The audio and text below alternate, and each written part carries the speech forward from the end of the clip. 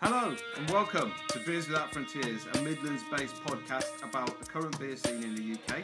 I'm Simon and I'm joined by Neil. Hello. And Charles. How you doing? And in this first episode we'll be talking about our beer journeys and tasting some beers from Cloudwater and Northern Monk. So first up we have got Cloudwater Small Vic Secret Pale, one of their new 2.9% small beer range. Just looking at the can here, this is the second iteration of our new small beer series. It says, brewed to be refreshing and low in strength, yet full-bodied and boldly flavoured. So there you go. There we go. There's the spiel. So, what do we think? Well, aroma is insane. I mean, it's just like passion fruit and, yeah, just loads of fruit.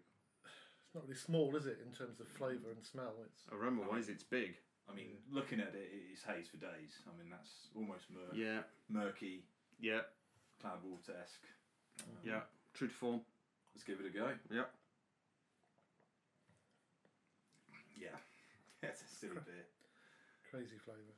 Insane. I mean, it's worth... Cloudwater, for me, just nailed it again this year. I know they've had a few people detracting what they've done, but...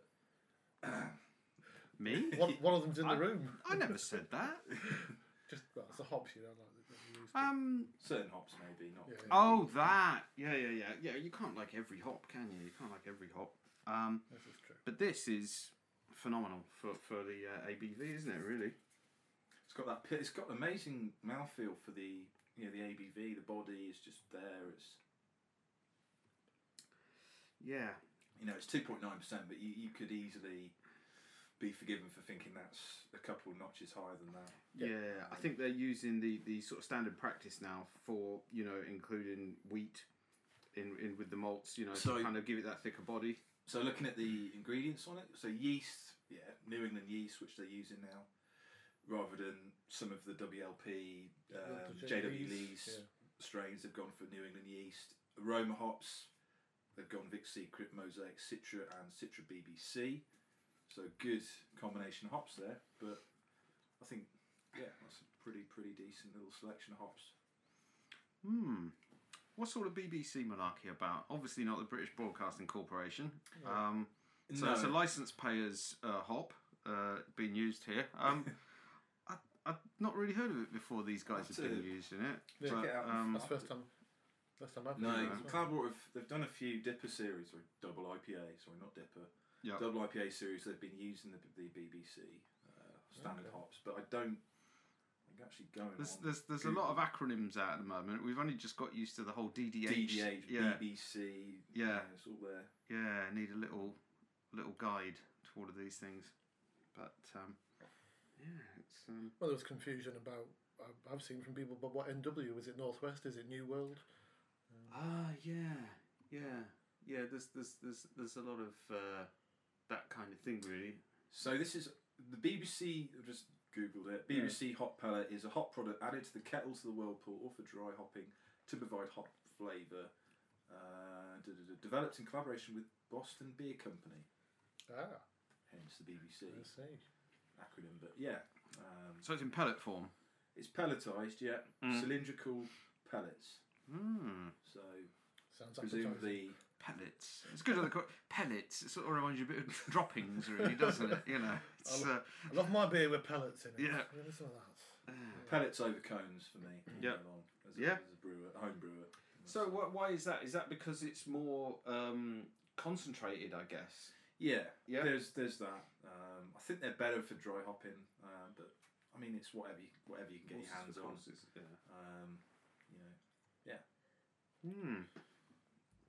Well, that is, to use a cliche, pretty smashable, isn't it? Oh, totally. It's actually smashable, crushable, gluggable. Yeah, allable. All of the aboveable. Everything about it, yeah. Did they do a range about 4.5% relatively recently? Back in the summer, there was about a 3.4% kind of pale ale that I had.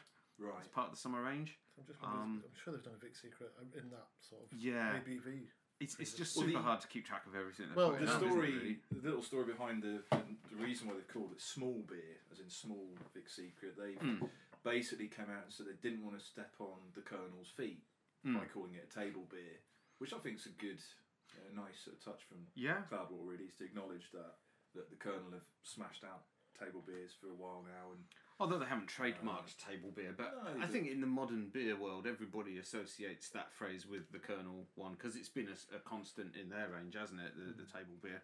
But for me, this is the second iteration of this style. I think obviously the first one was the Mosaic one, which we weren't able to get hold of because of demand. But I think we all have had that. I've had it. Yeah. I haven't had that. I think this is better than that. I think this has got a deeper aroma to it. Yeah, the aroma.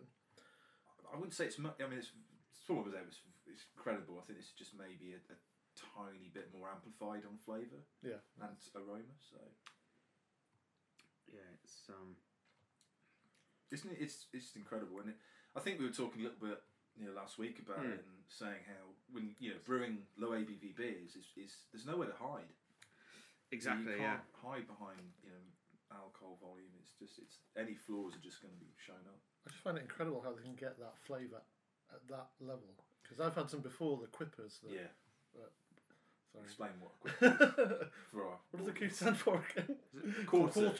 Oh yes. So that was Siren. Siren did it. Quarter IPA. Which were fine, and they're again smashable again. But the intense flavours you get. They didn't capture the same intensity as this. I mean, obviously it's going to be massive late hop additions, dry hopping. I think what was it? I think it was 12 grams a litre of dry hop. I mean, whilst that's probably half of what they do with the dippers, it's still a hell of a lot of hopping for a beer of this style. So it's definitely one of those that you'd want to keep some in the fridge, isn't it? Really, I would not last long in my fridge. It's not lasted long at the moment. Well, no, I mean mine's nearly gone. It's slowly dissipated.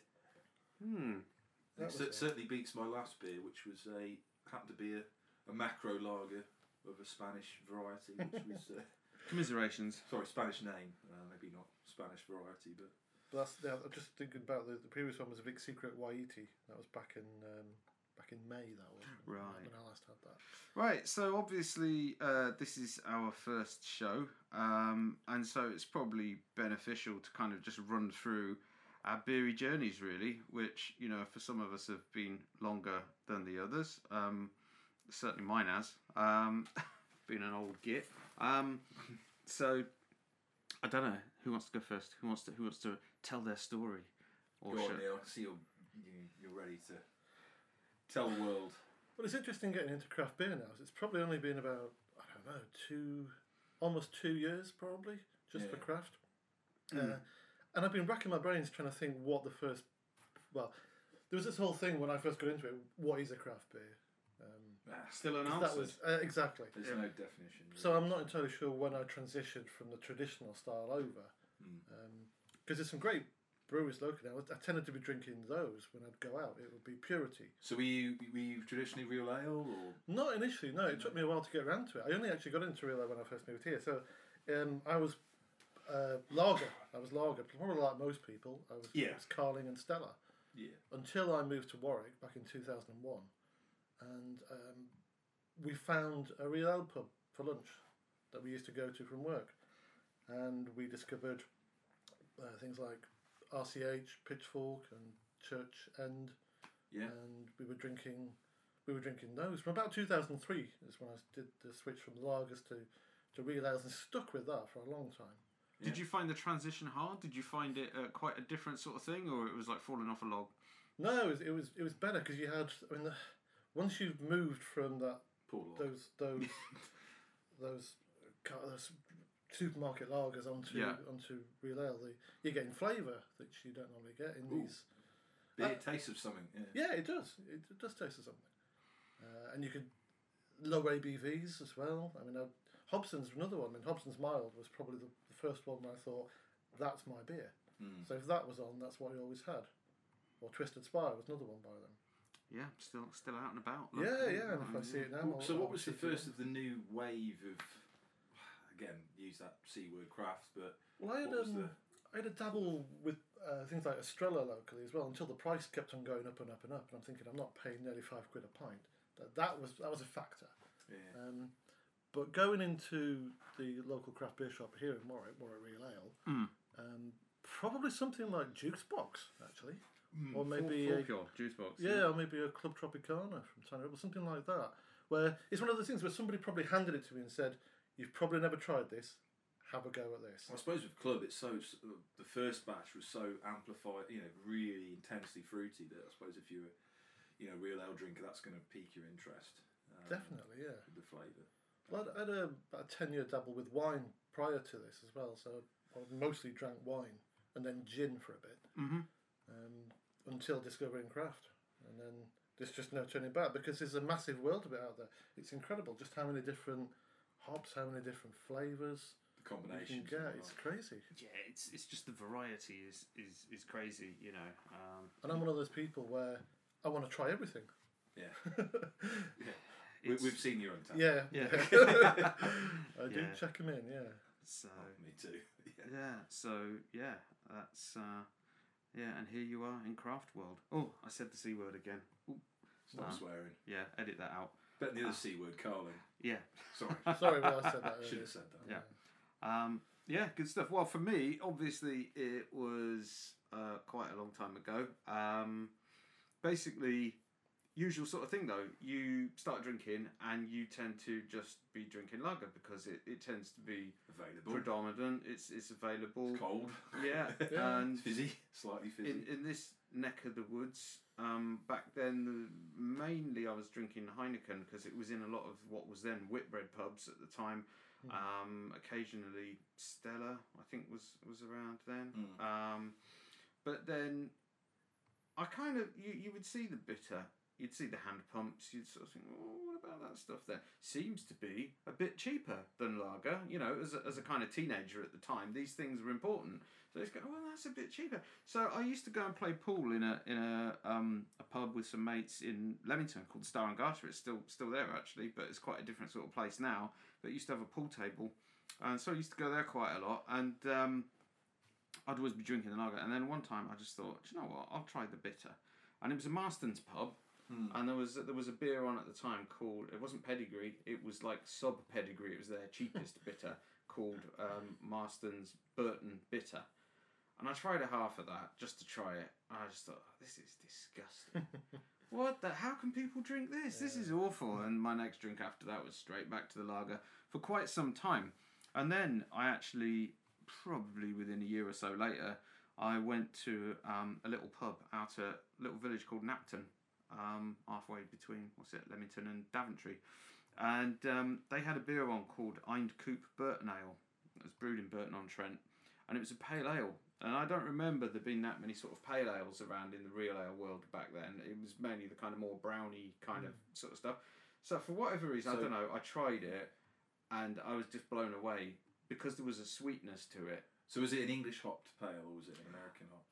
I've done some research. I can't find out what the hops were in it. But back then, we're talking like early 90s. It would have been almost certainly English hops. It was brewed in Burton on Trent. I can't imagine they'd have got any New World hops back then. So at least the water profile would have been good. Yeah. Exactly. But it was just like amplified compared to anything I'd had before. And from that, it was like my gateway real ale beer. And then I never drank lager again after that. Really, you know. And I basically then sort of picked up the CAMRA Good Beer Guide and was indoctrinated into the CAMRA ways. Never joined CAMRA, but I kind of like started to read up on that, and it is. I mean, they're a little bit fundamentalist in some ways. You know, it's evil keg, all of that sort of stuff.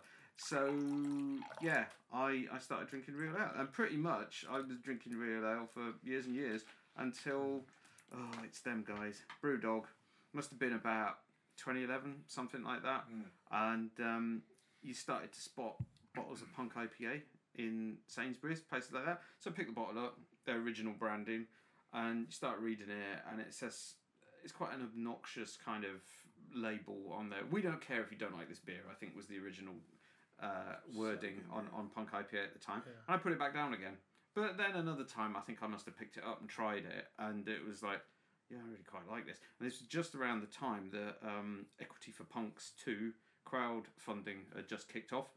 And something just piqued my interest, and I was checking them out on the internet and all that sort of thing. It was around the time they were opening, I think, their first bar in Aberdeen. And at that time, I didn't know too much about them. And the more I read, the more I thought, oh, you don't do any real ale then? Because at the time, I just thought, well, that's the bottled product. I've tried the bottled product, but it must be on a hand pump somewhere if they're opening their own bar. Which, of course, they'd just about finished doing cask beer at that time and were waving goodbye to it. So I was a bit like, I'm not so bothered then. But anyway, went up to Glasgow on holiday. Some friends of ours said, oh, come and meet us at the Brewdog. Went to the bar there, tried several beers, was really bowled over by the staff. And they were like, oh, you want to try this? You want to try that? I'd not been used to anything like that in a pub at all before. You know, credit to Brewdog, their staff were trained up fantastically. And you really kind of bought in. I was like, right, I'm definitely buying some shares now. I'm really into this whole kind of thing. Because were you second wave? Yeah, EFP2, yeah. Yeah. So, you know, yeah. So you're buying the drinks tonight then. I can't sell my shares. I can't, you know. True. I can't realise my investment. Maybe one day. So, yeah, pretty much after that, you get into social media and you see the amount of coverage of craft beer on social media and stuff, and you're down the rabbit hole then. You're pretty much, you know, into everything. So that's pretty much my journey. And it's interesting, it's difficult to go back the other way now, isn't it, I find? It is. Having said that, I have drunk some cask beer. You know, I've had a couple of really good pints, but I don't drink that much cask beer anymore, to be quite honest, because I find a lot of it to be poorly kept. Certainly around some places around here. That's the challenge there for cask brewers, the number one challenge, isn't it? Yeah. You know, you can spend however much you want on quality ingredients, quality products, nail down the processes, and put out good casks only for publicans, landlords, landladies, whatever, not serving it correctly and keeping it. And it ends up with the drinker going, well, I'm not drinking that again.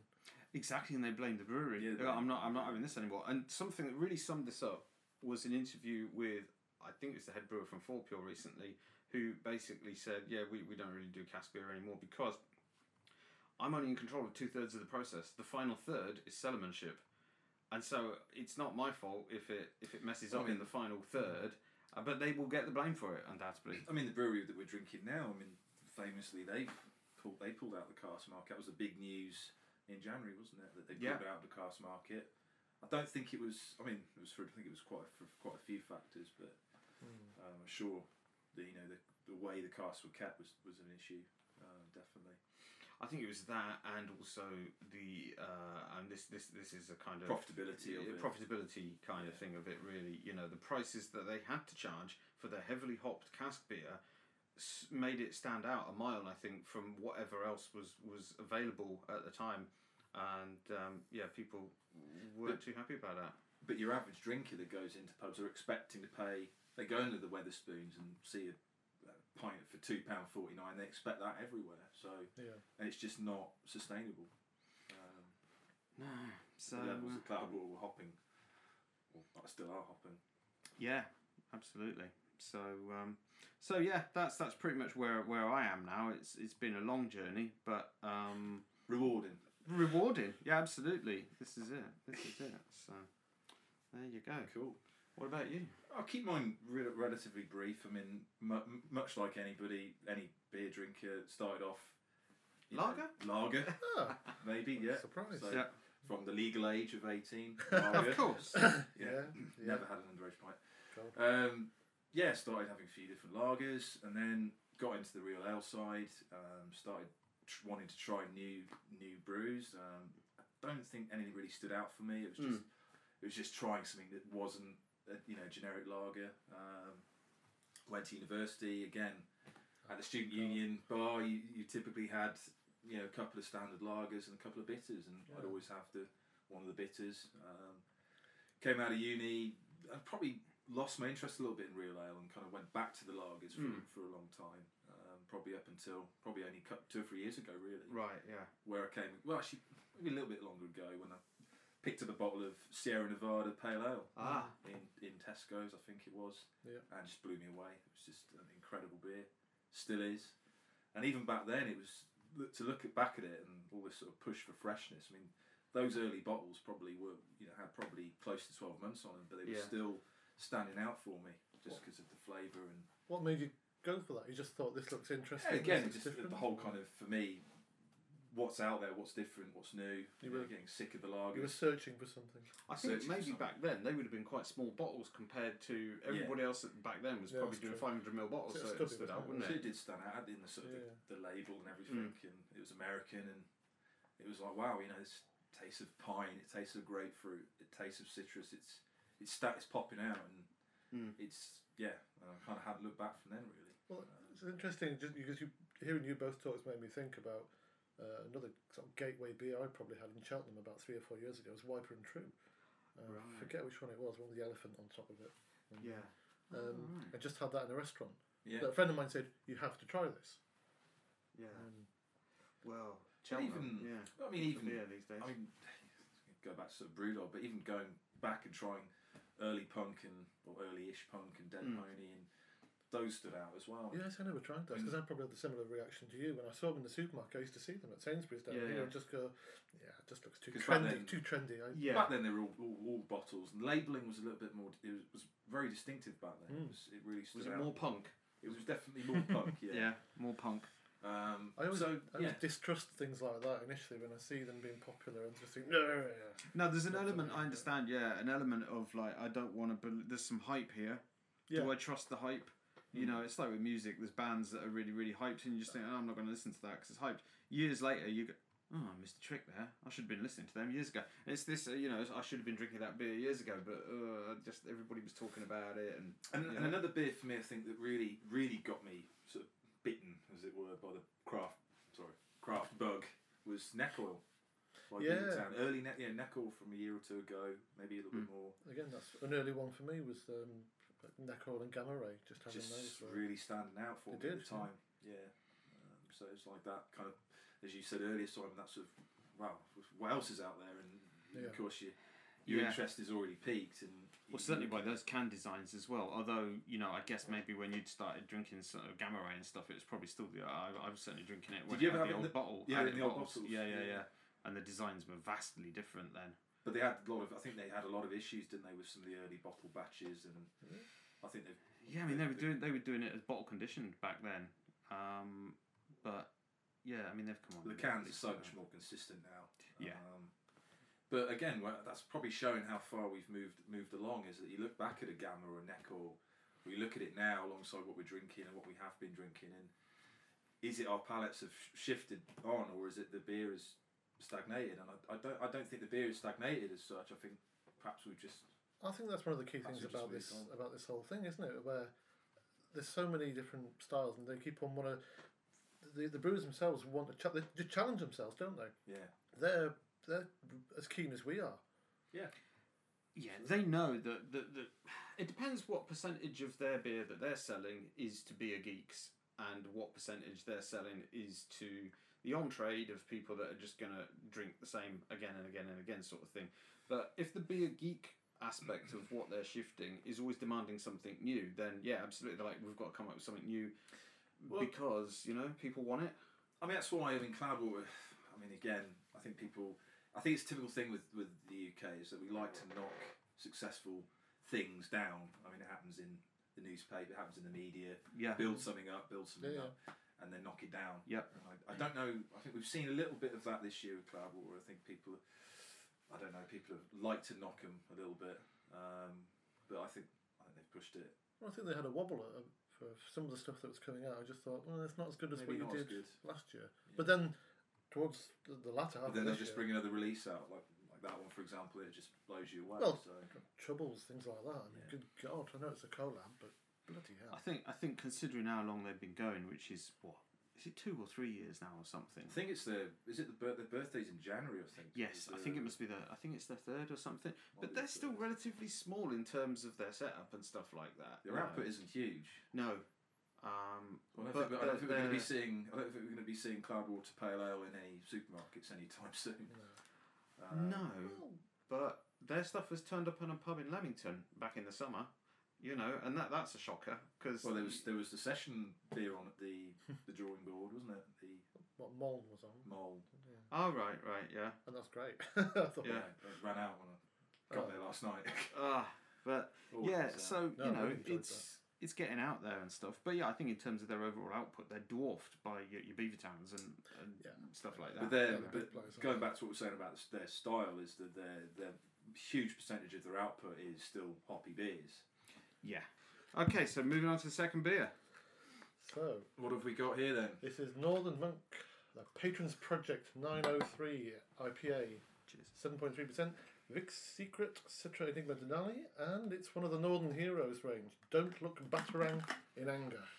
Fantastic. Sounds great. This range, Northern Monk are absolutely outstanding. The quality of the beers, the artwork, the and everything. branding, the artwork, the wraparound label, it's fantastic as a concept, Yeah. isn't it? I don't think I can't remember having a bad Patrons Project beer. Maybe there's one that I haven't liked as much, but they've all been at such a high level. Yeah, there was one that I thought was okay, but all the rest of them I've just been blown away by, quite frankly. Sorry, Sam, I think you've got a bit of the bottom murk on that one. Whoa. God, That's somewhat murky at the bottom. it is. It's almost a different, totally That different is. colour, isn't it? It is, yeah. That Oh. smells amazing. Oh, Yeah, that's That's the aroma is it's all the fruit, isn't it? It's like apricot. Yep. it's a bit of apricot. Yeah. It's Oh God. a bit of straw, bit of grapefruit maybe. Yep. Oh boy.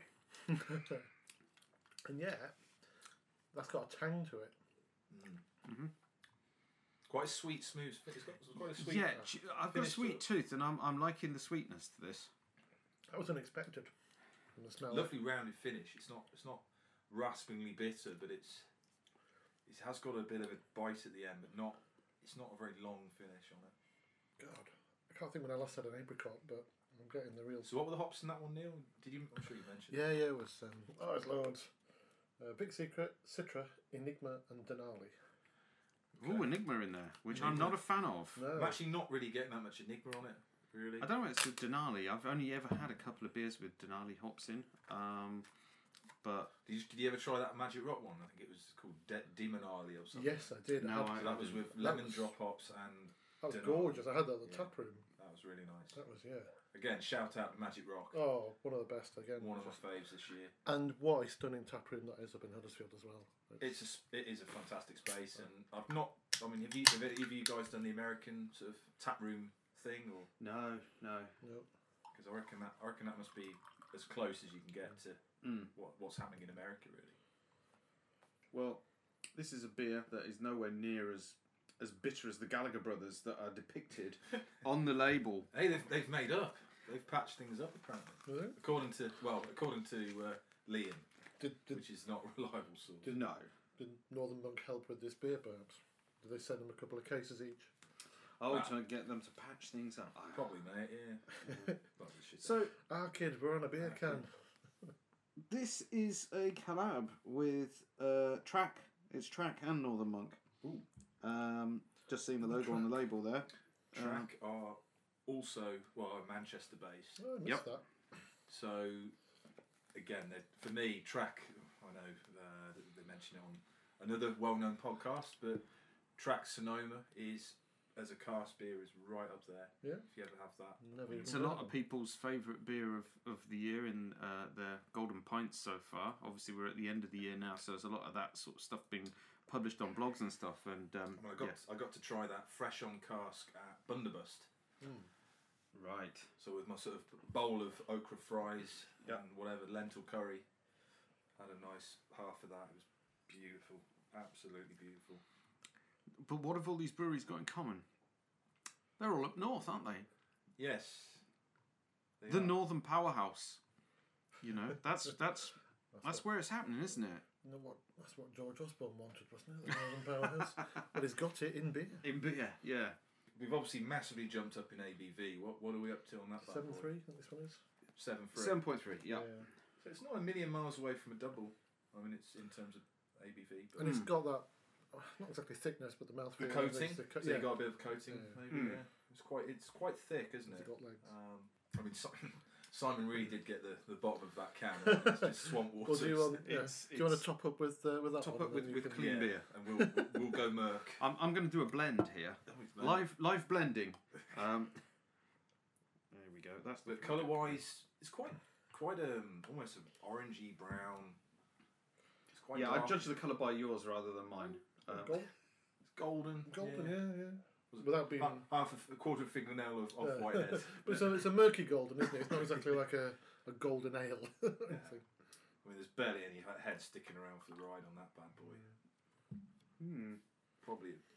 What's the background story on the beer? Have a read of the blurb. So our good friends Trap Brewing from Manchester came over to Leeds to play and continue our series of IPAs celebrating all the heroes. Aim was a massively drinkable beer. Yep.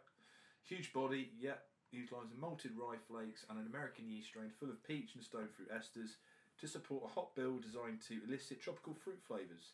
The international star array of hops bring a palette of pineapple, peach and citrus designed to give you a beer that's the hero you deserve, even if it's not the one you always need. Ah, kid. Nice little nod there. Yeah. To a great band. But once again, it's one of these things where if you go, do you know what, this is an amazing beer. What's the chances of you having this again in a couple of months' time? It's that whole thing, isn't it? Really, you're not going to be able to track it down in a couple of months' time. Is that part of the ethos of these patrons project? Where once it's done, it's done. Yeah, it's an ever-evolving series. So obviously there was, and the other one I think they did was the Striding Edge. Did you ever try that one? The light IPA. Again, along the lines of small beer. 3 pint. It was about 3%. Huge amounts of flavour. Don't think I had that. I suppose that's part of it as well. I'm sure they rebrewed that because I did manage to get that somewhere else. And the Grove even had it on cask, which was really interesting to try that style of beer in a cask format. Once again, I don't know what their cask output is, but it's probably not a lot, and it's probably kept local because obviously you wouldn't find it around here. We'll get onto that later, actually talking about what the local scene or lack of it is like, but. Yeah, I suspect they do a small amount of cask, do they? I don't know their output, but I mean you do have to search pretty hard to find them. Certainly in our sort of area, but I've been ordering direct from them now, from Northern Monk, which is very handy. So they've only just opened that web shop, haven't they? Yeah, but that's been pretty good because there were a few there that I couldn't get locally that I did get from them. And then another delivery dropped by our local shop the other day. Oh no. Which, But I think with these numbers, I can think, okay, I've had 502. Have I had 501? When did I miss 501? When did that come out? You're developing what's called the FOMO syndrome. What's that? Which is fear of missing out. Yep. And I did miss 501. That was the Striding Edge that you said. Missed it. Didn't have it. That's good old fashioned FOMO. God damn. Yeah, fight the FOMO. No, was it what they came up with? No mo FOMO. No more FOMO. Yeah. But really, really rating this beer. This is superb. To be honest, like you're saying, down too easily for 7.whatever%. Full. Yeah, it's they're not put a foot wrong really for me. I think if there's anything I don't like of theirs, it's because I don't particularly like the style. Like, I think they may have done some kind of... They've done some hoppy lagers. Exactly that, which is not a big thing for me. DDH lager. So, yeah, not too into that, really. But, I mean, their dark beers at the moment are just insanely good. And I think what is really standing out in terms of Northern Monk and what they're doing is that they've got this ever-evolving series of beers, but they've also got a really solid core range. Yeah. Oh, yeah. Which is consistently good. I mean, you've got, like, Eternal, the Session IPA... You've got the New World IPA. They're still, and they're readily available. I mean, those are the pair that are in Morrison's, aren't they? They're in Morrison's. Yep. They might be in a 4-pack, and they might just be about affordable. Yeah. There you go. You got all the merch. That is just like milkshake at the bottom. It Yeah, really is. You want to watch out. It'll bring all the boys to the yard. Do they say on the can, please shake before pouring? Or does it say pour carefully? This says pour liberally. Okay. Into any open vessel. Quaff liberally. Yeah. Oh, it shouldn't be quaffable for a 7 for the ABV, but it really is. Well, it tricks you into thinking that it is. It's one of those dangerous beers where you just think, this is all right. It is sessionable after all the Cloudwater version numbers that were 9% consistently, and then when you drop down to 7, you go, oh, this is We have gone from 2.9 Yeah. Yes, it's true. to 7.4. I keep getting it mixed up. I mean, that is literally just orange smoothie milkshake with Yeah. apricots. And, Yeah. oh well, I'm looking forward to going up to Leeds next year. That'll be. Yeah, so Hop City's not that far away now. No. So starting to look ahead to. When's that? Is that March? Yep. That is March, yeah. Yep. Yeah. Fantastic sort of, obviously hop driven. Obviously the name suggests hop driven beer fest, yeah. So all the hops. All the hops. Probably not much good for Vicky though. With, No, my other half probably wouldn't appreciate a extremely hoppy only. Your beer other fest. half wouldn't appreciate the half. Yeah. Hey. Ba-doom. Yeah.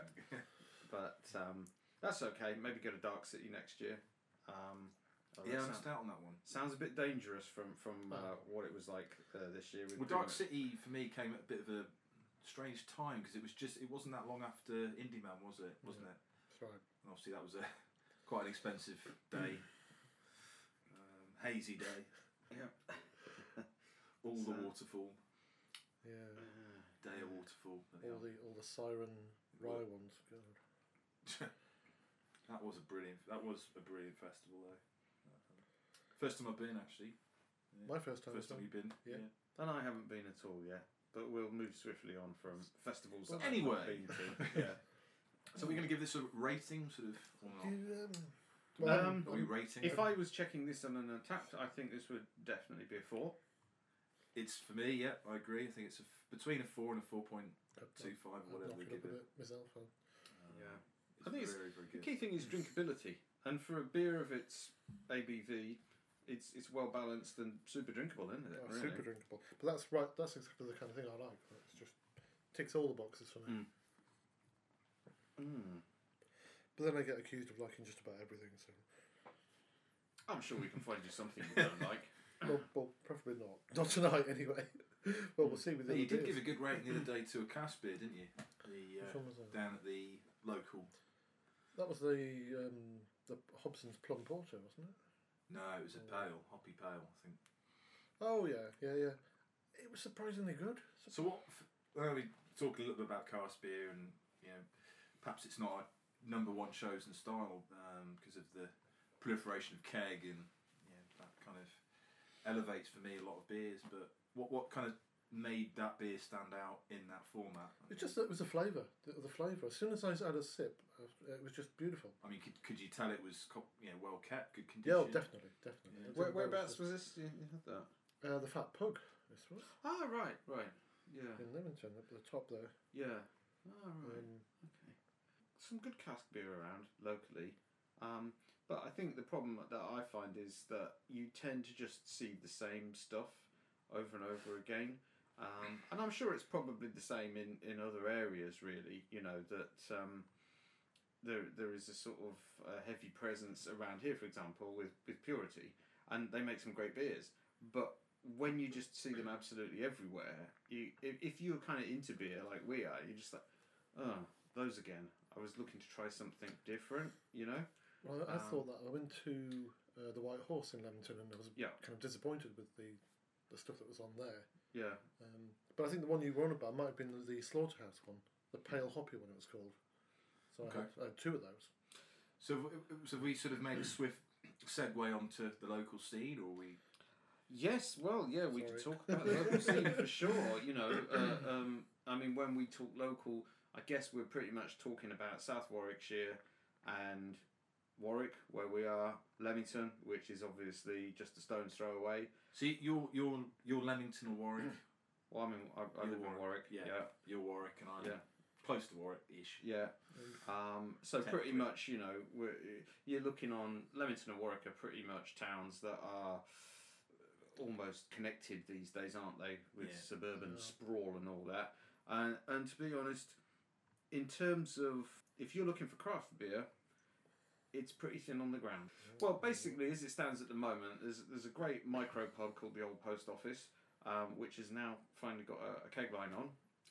which is pretty decent, and their cask stuff is kept incredibly well. So that's one place locally. The Gravity dispensers, no.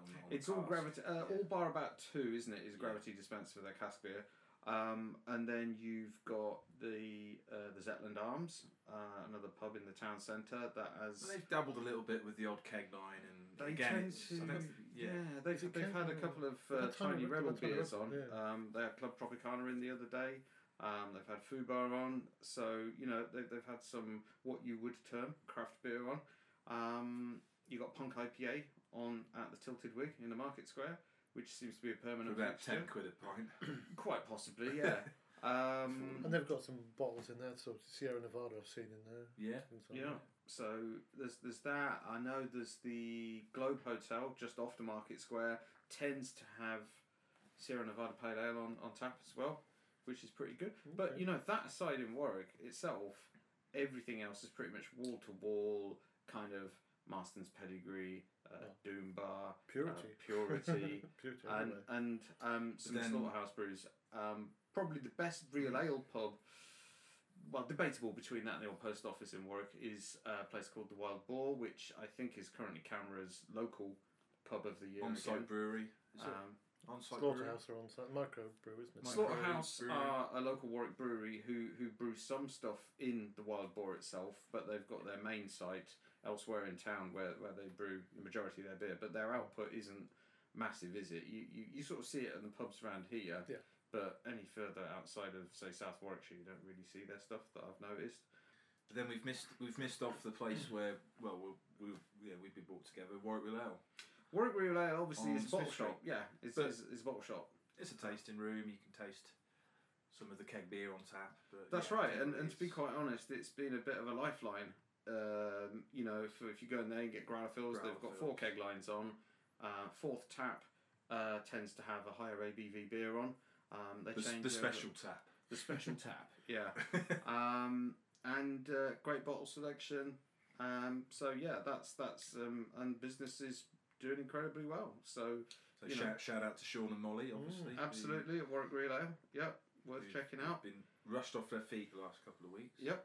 With Christmas. That's mostly me buying all the new stuff they've brought in. Emptying all the kegs. Yep.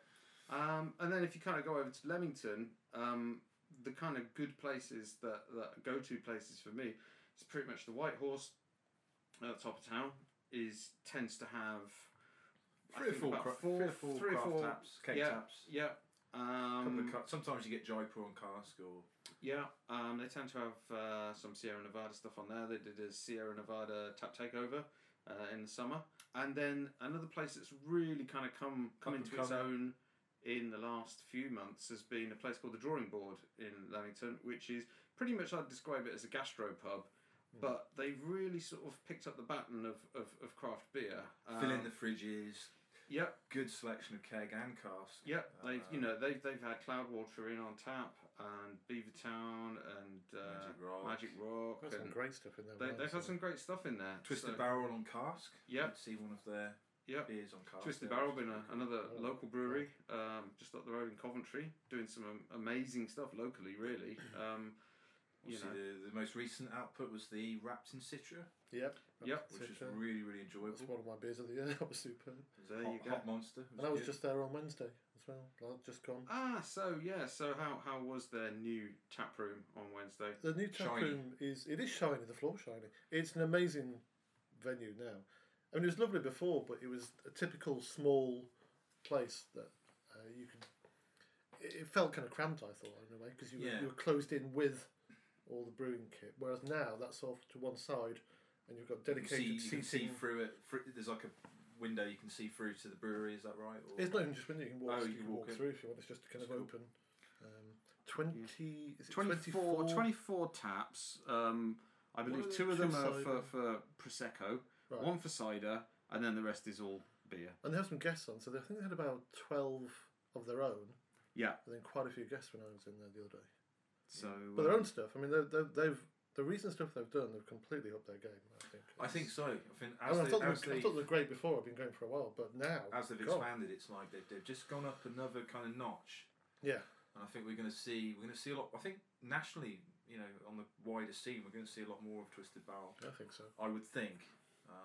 Well, last time I was in London, back in certainly when I was there in June, ended up going to Craft Beer Co in Covent Garden, and lo and behold, there's Twisted Barrel on tap there. We went to Draft House in Hammersmith. Oh, there's Twisted Barrel on there. So they really are kind of getting out there. Yeah, now their output's grown. I think the distribution's going to be better. I think we're just going to be more available, which is great. Yeah, and obviously they've switched into the tall boy cans, which is again fantastic. They look great. Are they canning in line? Do we know? Is it? They're contract canning. Okay. They've probably got the space to have a canning line if they wanted to. I take it, or I would say there's probably space there, but I think it's early days still. But as we know, the canning has been one of the great talking points of 2017. Yes, indeed it has. I just lost and found. I mean, I was in the shop the other. I think it was Thursday, picking up a few beers and had a few lost and found. And as I was checking out, Sean, the owner, said, "I've just got an email from Lost and Found to say all the cans are being withdrawn and with immediate effect." And obviously. All cans. I think it was four or five of them, aren't they? But Sean, the ones. Yeah, the ones that Sean had with 3 variations: the session, the double, and the. And I had all 3 of those. So I had and he said no.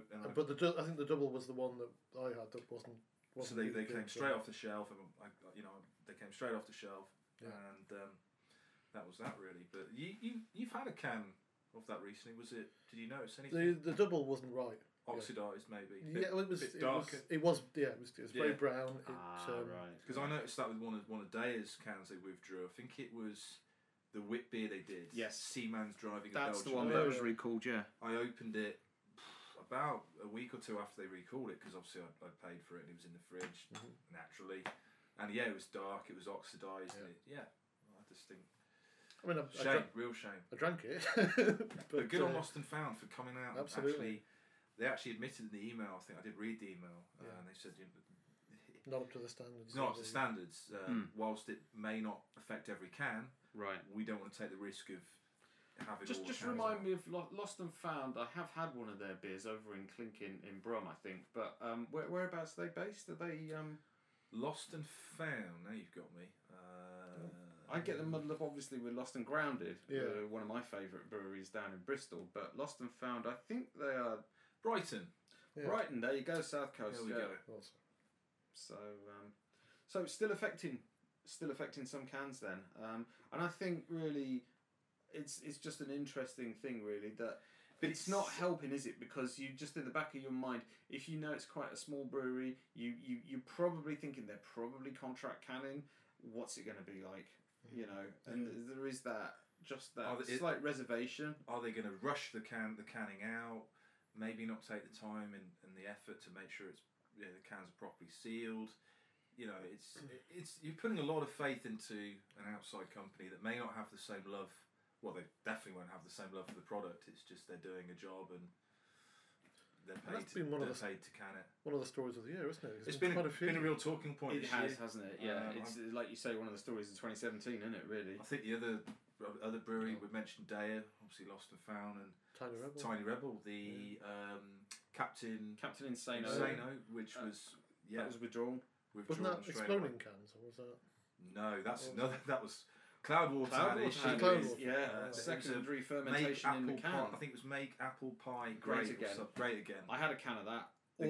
Awesome beer. They were phenomenal beers. I had a can of that. I was gorgeous. I hate cider. I must put it out there. I hate cider. Right. But it was the right type of apple flavour. It was sweet. It was just like an apple pie. That went down very quickly for me. That one. That was absolutely stunning beer. I think Cloudwater underestimated how much residual sugar was left over, and I think the can actually re-fermented. It did. Yeah, that was. I listened to an interview with Paul Jones recently. So people were basically storing away in cupboards. Yeah. Forgetting about them, and then boom. I don't think did it happen to all of them, or. Well, it didn't happen to mine, but mine didn't last that long to sort of find out. It barely made it out of the bottle shop. Yeah, I had that on St Patrick's Day. Good stuff. I think it's probably time for another beer, isn't it? Yeah, well, I was hoping you were going to ask.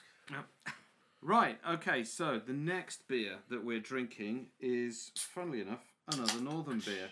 And it's Northern Monk Patrons Project 3.04. Blueberry and Mosaic Black IPA, ABV 7%. And it's got some absolutely stunning artwork on the can that looks like a sort of combination between a giant squid with a hop cone for a head. Looks absolutely stunning. Would make an amazing all-over print T-shirt, to be honest. I'd love a print of that. Frame that. It would look beautiful. Yeah, definitely. So yeah, let's just get this cracked open. Sorry, just in the background as you were talking, then I just have to say, you just tipped a bit of water onto my carpet. So what are you doing? It's not a pub. I thought I was at home. So visually, I mean, wow, that is. I mean, for a dark beer, that is murky as. I mean, well, it's all the blueberries in it. It's got all that. It's almost it is got that kind of almost purple kind of. Purple haze. Purple haze. Is that what you say? Oh, purple haze. Yeah. The head is almost like it's got that kind of slight purpley edge to it. Whoa, this is special. Just Nose getting it right, mate. Whoa. Freaking amazing. I mean, it's. Whoa, all the berries. It's got the dankness though of the mosaic, which is still popping through. You're getting blueberries on the nose, definitely. Yeah. This is not one of those beers where the adjunct is kind of hidden in the background, lost in the mix. It's like, I'm there. Yeah. Don't forget me. I'm there. Yeah. How many black IPAs have you had? Not too many these days because they're kind of a bit of a much maligned style, isn't it? Yeah. But I'm a big fan, as you know. I'm a huge fan of them. Yeah. It hasn't got the depth I was looking for. If I'm being uber critical, it hasn't got a very long finish to it. No. I'm actually getting the blueberry is big on the aroma, but not really within the taste. It's a little bit. I'm going to say a little bit underwhelming on the taste. I Compared to the aroma. I get what you're saying, yeah. I get a bit more stone fruit actually on the taste than blueberry. Definitely getting a small bit of the roastiness on, obviously, of the darker malt, but what's the ABV on that one, Neil? Was it 7? This one. 7. Just 7. We've dropped down. We've gone up massively and then down a tiny bit. Attack on Blue Falcon. So I did try. They did another one recently, which not that long ago, which was I think it was a black IPA with, I'm going to say with some kind of orange. I know it was tangerine or. Did anyone try that one? This is it's got 20 kilograms of mosaic hops and 30 kilos of blueberries. That's a lot of blueberries. And a sprinkle of carafa. I've not heard of that in the mash. That's some malt in it. Was it? Right.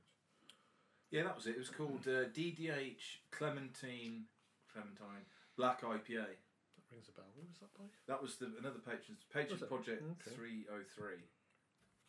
And that was stunning. I thought that was really, really good. It was just intense, like I say, intense orange, but fitted really well in that style. Really, it's great. But I had this the other day, and I did wonder the same as you about the taste on it. And I thought, would it improve if it was left longer? I think it's. Don't get me wrong. It's still really, really good. It's just I think the taste is a little bit underpowered almost. It's not. There's something missing. I can't quite put my finger on it. Although doesn't the blueberries necessarily come through in the taste myself? No, they're more on the nose definitely. Yeah. But I think the thing with black IPAs for me is that perfect balance between extreme hoppiness and a big malt base to kind of offset it. To fight each other in the glass, and the ultimate winner is the drinker. What was I did that's been my favourite homebrew that I've ever done is a beer I named Collision Course. Right. And again, I'm trying to get that sort of the battle between hops and the darkness. It's to pull it off. You do need to execute it well. Yeah, there was one I'm sure I had recently, a few months back, which was something about that, the fight between the two. I forget what it's called now. Oh, right. Unless I'm thinking something like Knuckle Puck that might have been, because that was a fight in the image, whether that was... The other black IPA they've done is, on the Patrons, was the Tropical Death Party. Never had that one. That was the Pina Colada black IPA. Clocking in at a meagre 10%. Right. That was stunning. That was really, really good. Breakfast beer. Yeah, it was super, super tropical, as the name suggests. Okay, no, Just had a bit of a swig of it and did get some of the fruit coming through on the back, actually. Yeah. Maybe as it warms up, it might. Well, I can see. again, have we got this a little bit too cold for the style that it is? Maybe. But then I like my IPAs quite cold. I always have done. I think as this warms up, it's improving a little bit. But not that it's a bad beer at all. I think it's an excellent beer. Still really good, but as you said, the blueberry's very faint on the taste, which is yeah. Do you want to have something from the bottom to see if there's another? Yeah. Is this another sludge fest at the bottom? Is it? I don't know. There's still probably loads in there. Yeah, there's loads in there. I love the colour though. It's fantastic. I'm just holding up to the light. I mean, they've done some great beers that using fruit. There was a really limited release. Hey, there you go. Release. Release yourself. There was one called that was brewed with it was called Flourish, I think, something like that, and very very hard to get hold of. Found it at a great bar in Nottingham, which the name escapes me now.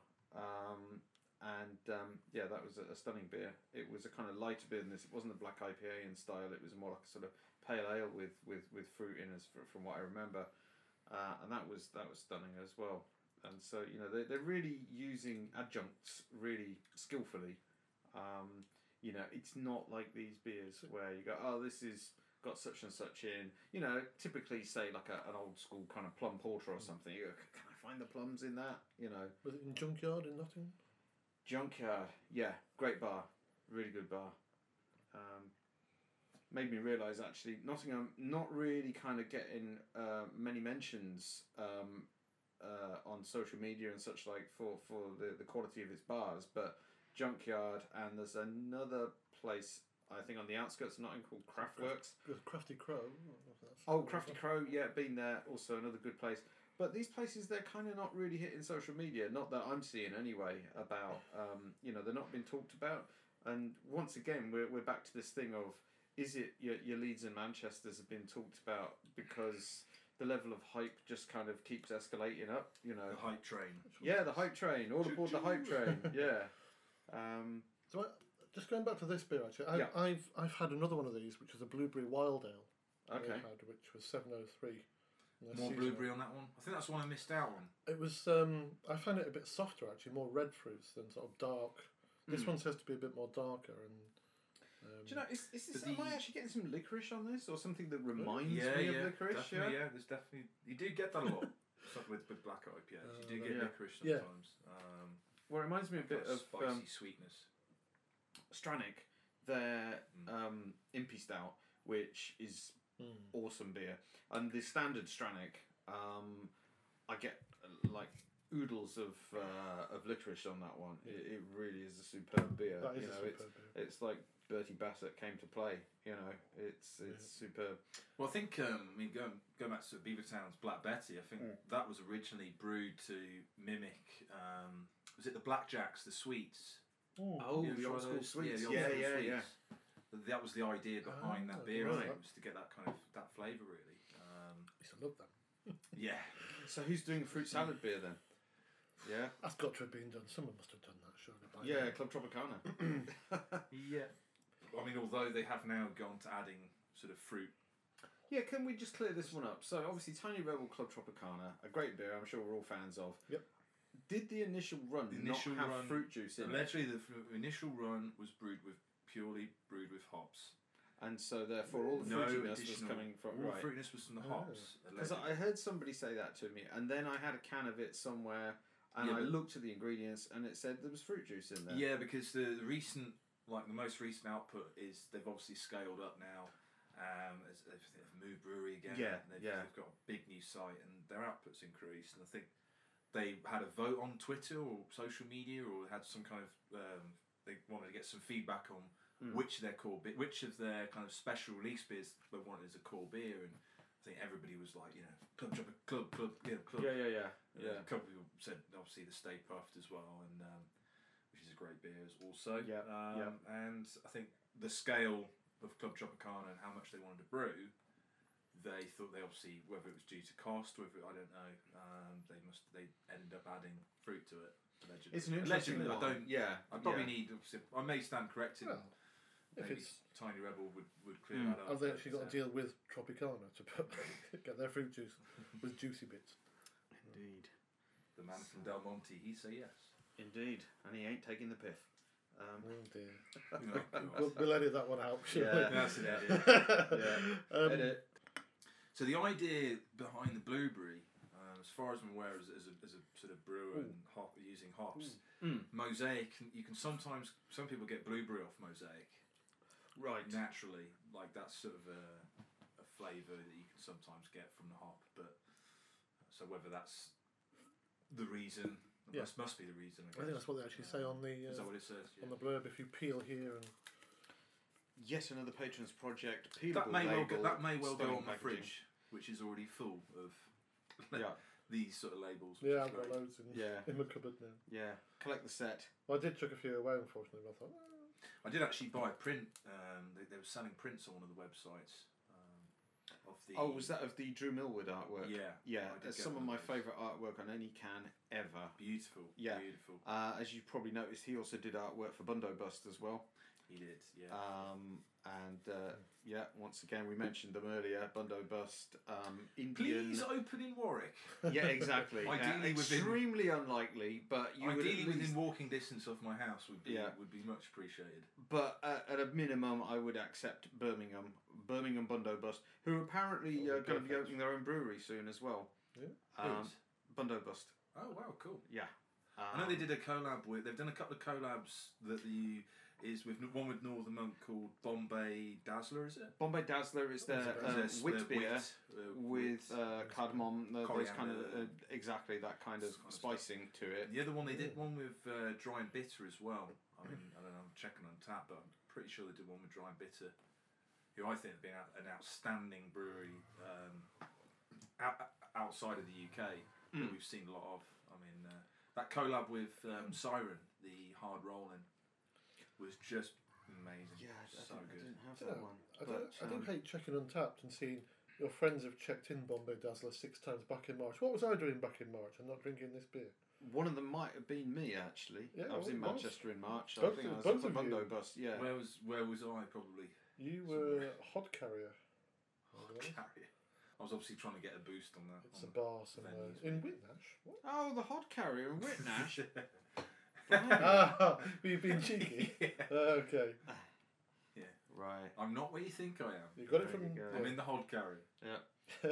So. You got it from Bundobust, but you took it away with you. I did. No, I got it from. I think I got it from Northern Monk actually. The Yeah, refectory, Yeah. That's yeah. which is a. Have you been to the refectory? Yeah. It's where I'm Yeah. seeing the Oh checkers. god, I so need to get there. It's been.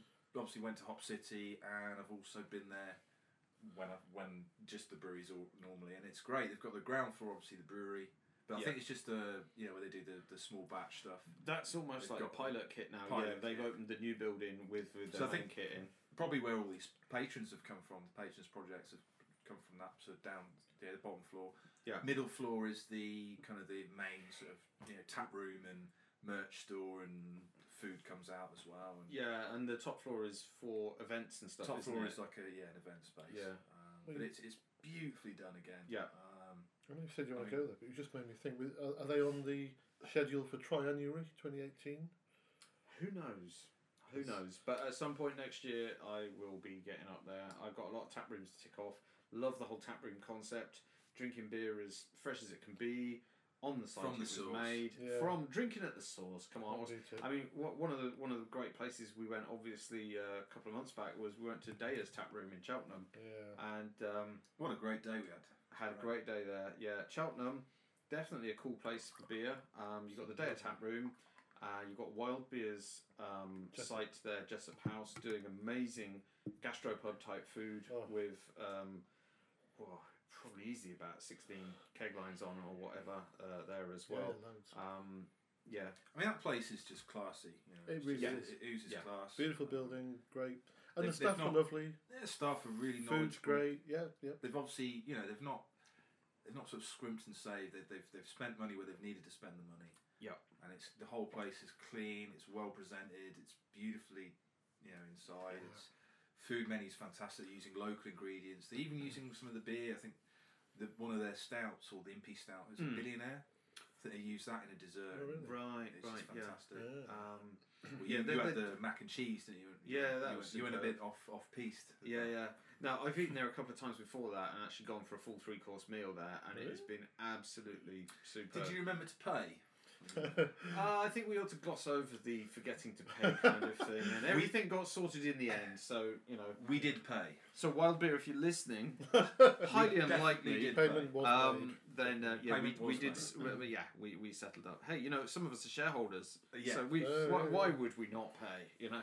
What, you mean you didn't go and say, I own this place? Yeah. I'm your shareholder. Yeah. Pour me a beer. I didn't even get my 10% off that bill. We were... Criminal. We had spent 4 hours in Daya, so we... Yeah. Yes, that may have accounted for Our memories were some somewhat forgetfulness. And I did make a point of trying to try just about everything on the board. And you had a good go at it. Flight of flights, please, barkeep. Yeah. Well, I wish I'd done a flights instead of right. Let's have a pint of them 8 beers you've got up there, shall we? They do a cracking thing there actually. When you go there and order flights, so your beer isn't actually sitting around for a while. When I was there one time and we went there and actually had a proper meal, they said, yeah, we'll do you a flight, but we'll just bring you out thirds as and when you want one. So you finish your third, come up, and basically we'll do that. Unless you've got having a tray of impies or stouts, then you might not want to do that. But But I had a good chat with the staff there as well. Yeah. Talking through what they've for got me, on there. that's such a big part of this whole scene that we're into is when you go to a bar that's serving quality beer, you want staff that know and understand and care about it, you know. Absolutely. I'm not going to slander anyone on this podcast, but yeah, there are certain venues locally that don't particularly, care as much fulfill as they should. that specification. Yeah. Hey, things are on the up. They are. A year, 12 months ago, we didn't even have half the venues we do now. Oh, so that's true. Exactly.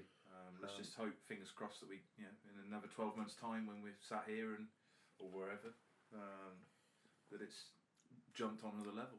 Yeah. Well, we'll have moved on then. We're found, I'm sure. All these normal people getting into this. Good grief. Yeah, that's the thing. Yeah, when craft beer is normalised and every Tom, Dick, and Harry is drinking it, makes me sound a total snob. I don't actually think that's going to happen. I don't think it will. I don't think it's going to happen. Even though it's now hitting the supermarkets. So, like we were saying earlier, you've got Northern Monk stuff available in Tesco's. Morrison's. 4 Pures. Stone in bloody Tesco's. Yeah. And 4 Pures. But are people buying it? This is the problem. Buying it? This is the problem. For me, I think we saw a couple of months back, Badco from Yorkshire released, I think, what was the first hazy IPA or pale ale to be in a supermarket, which was the Boston Tea Party. Yeah. All right, not aware of that one. Blue can, and obviously Badco of the peel off lids. Mm-hmm. So that came around. On social media, a lot of people were,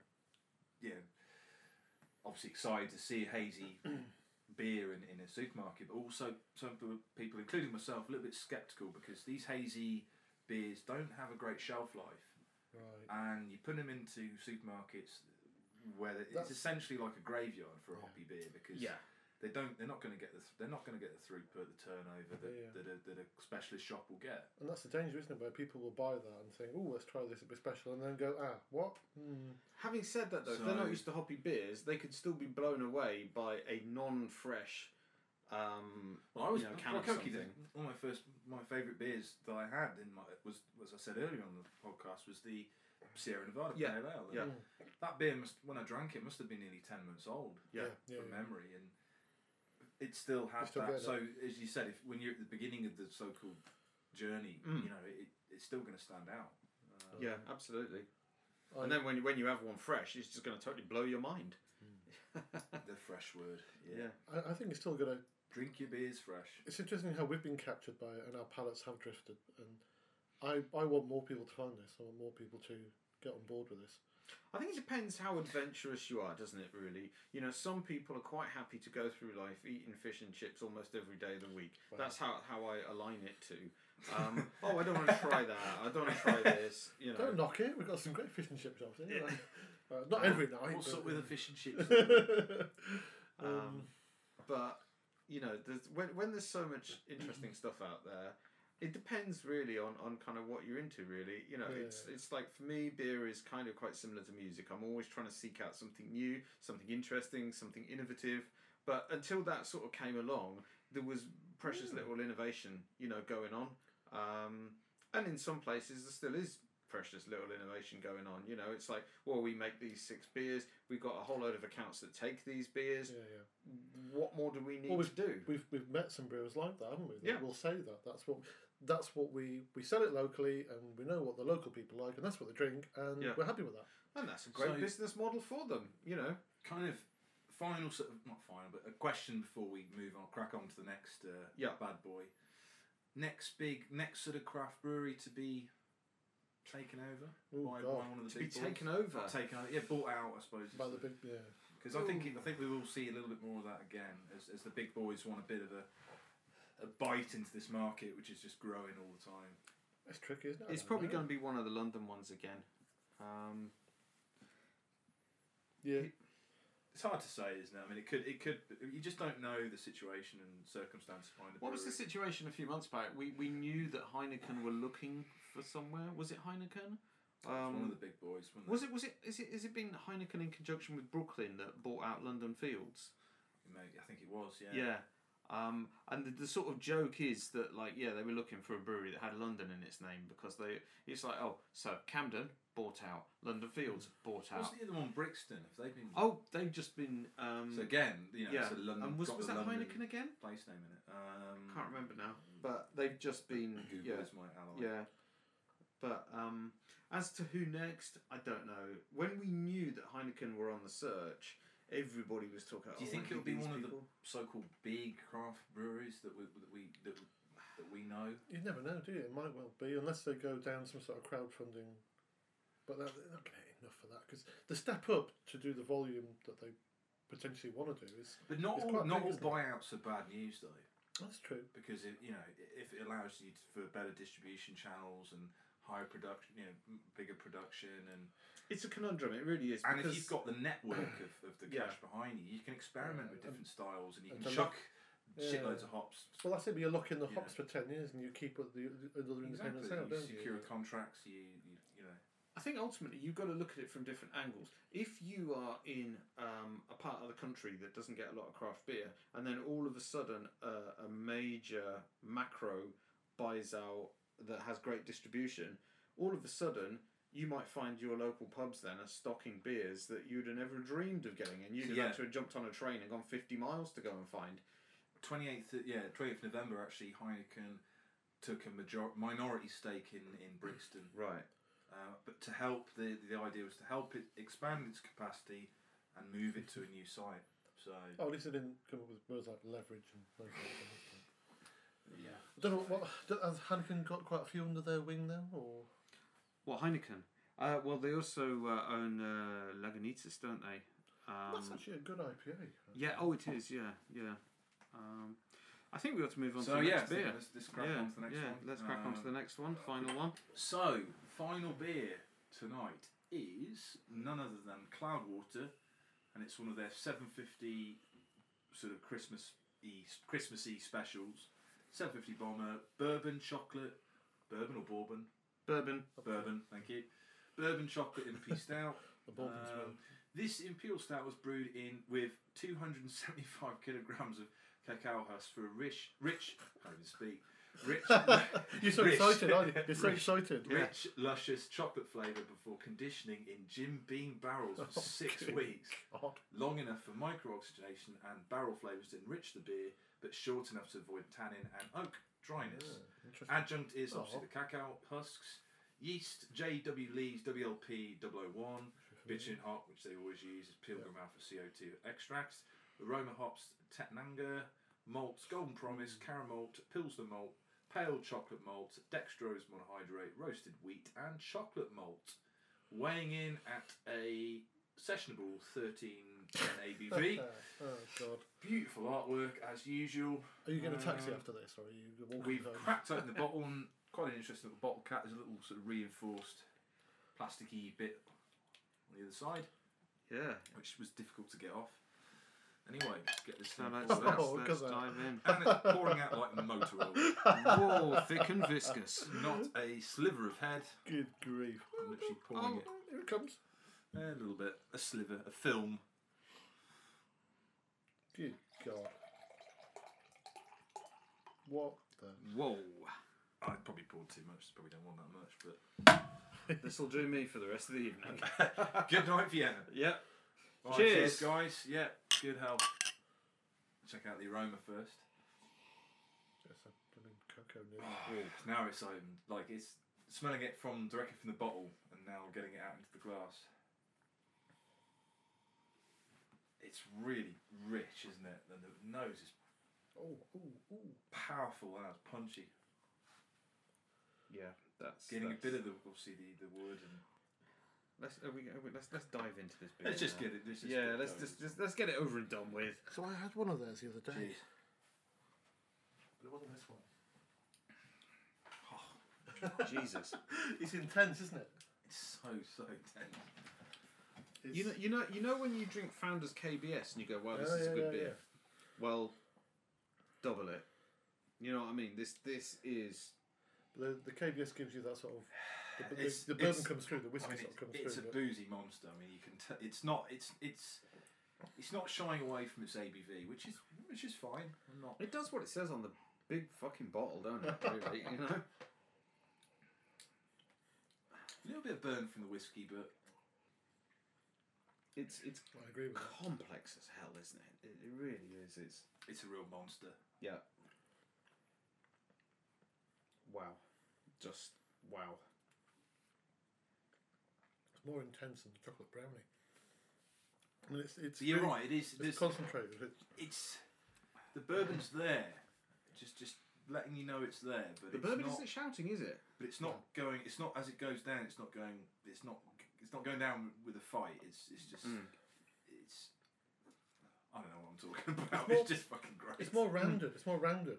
The bourbon, the KBS kind of hits you a bit more. It's The bourbon is turned up to 11 on that, isn't it? It is. It's not subtle. KBS. I think KBS is. Yeah, I don't know. I mean, It's a great beer. So do you want to compare? Is that too much tonight? I think we've got enough to Okay. carry on with for now. But yeah, so what's the verdict, Neil? With you? Oh, it's great. This is really good. But like, I think But it's amazing that, like you said, it's. I've never, like you said earlier, I've never smelled a beer with that. Just that chocolate, intense chocolate. The intensity of the chocolate is something I've never encountered before, and you know I've had a few big beers with a lot of cacao in and stuff. Have you ever tried raw cacao, like the actual nibs? No, I bet it's really bitter. Yeah, I mean, they're mega bitter, but yeah. I'm not getting any of the bitterness of the cacao. It must be so balanced with the alcohol and the barrel aging and that kind of thing because overall this is what I would probably term a sweet beer. You know, if somebody if a non-beery person said what's the overriding quality of this, you'd say kind of sweet chocolate. I mean, that is just ruining the glass. It's just staining my lovely little glass. It's just turning a shade of brown. imagine what it's doing to your insides. Let's I don't move like on. to think about that. But I had another one of those the other day, Cloudwater, which was. But yeah, hats off to Cloud. I mean, they've obviously released a series of these bombers, 750 bombers for. There's at least half a dozen of them, isn't there, on the website at the moment? Yeah. It was I must add, this bottle was picked up from Cotteridge Wines, which again for me, best bottle shop. I know it's been voted a sort of rate beer best bottle shop, but for me, it's hands down the best. If you want your mind blown by a selection of beer, Cotteridge Wines, in a suburb of Birmingham, an unassuming looking shop, it just blows your mind. And also run by two of the nicest people you meet. And so knowledgeable about obviously the products that they're selling. okay. You've sold it. I'll go with you tomorrow. Yeah, you were going to come tomorrow, definitely. But also just mentioned Beer Gonzo at Earlston in Coventry. That's similar. It's good. Yeah. But They've got an amazing. Beer Gonzo have obviously they've obviously spent a bit of money there, and they've backed it up, and yeah, it's a great little space, isn't it? They've got a lot of stuff that I've hard to find ones. Yeah, they like to experiment with the different styles on tap. I think their own preferred style. They're seriously into their Belgian beers. Obviously, they've got a tap room out the back of the shop that's been open for about a year now or so. Maybe not quite a year. And you'll always find Belgian styles on there, lambics and stuff like that. But yeah, great shop. Well, they has the whole range of the Cascade ones from Portland, Oregon. Right. And they are all different fruit sours, which are astonishing. Absolutely astonishing. They had those at Clinton there last week. Some of them. I'm sure they did. I don't remember seeing them. But when I first went to the concert, they had like 7 or 8 of them, which I've only ever seen 2 or 3 before, so it's quite a surprise. But going back to this, I had a Christmas cake Imperial Stout on Wednesday, which was the full-on rich Christmas cake flavours. This is just pure liquid chocolate injected into madness. Yeah, madness. So it's certainly a good beer to end on. I think are we wrapping this up? Are we? Yeah, I think where else is there to go with this? You know, whiskey. Yeah, but, literally whiskey. yeah, superb beer. So yeah, I think that wraps up an evening of some amazing beers. Pretty much, all of them from the north. So I think perhaps maybe in a future episode we need to actually focus on what good stuff is available locally. And maybe kind of have a look at that. But in the meantime, we'll kind of wrap this up now. And basically, if hopefully our listener enjoys this, even if it's just you, Simon. Yeah. Even if it's just me listening back, you'll like yourself. You'll get a phone call from me saying you were very nice. There you go. Apart from when you swore. Yeah.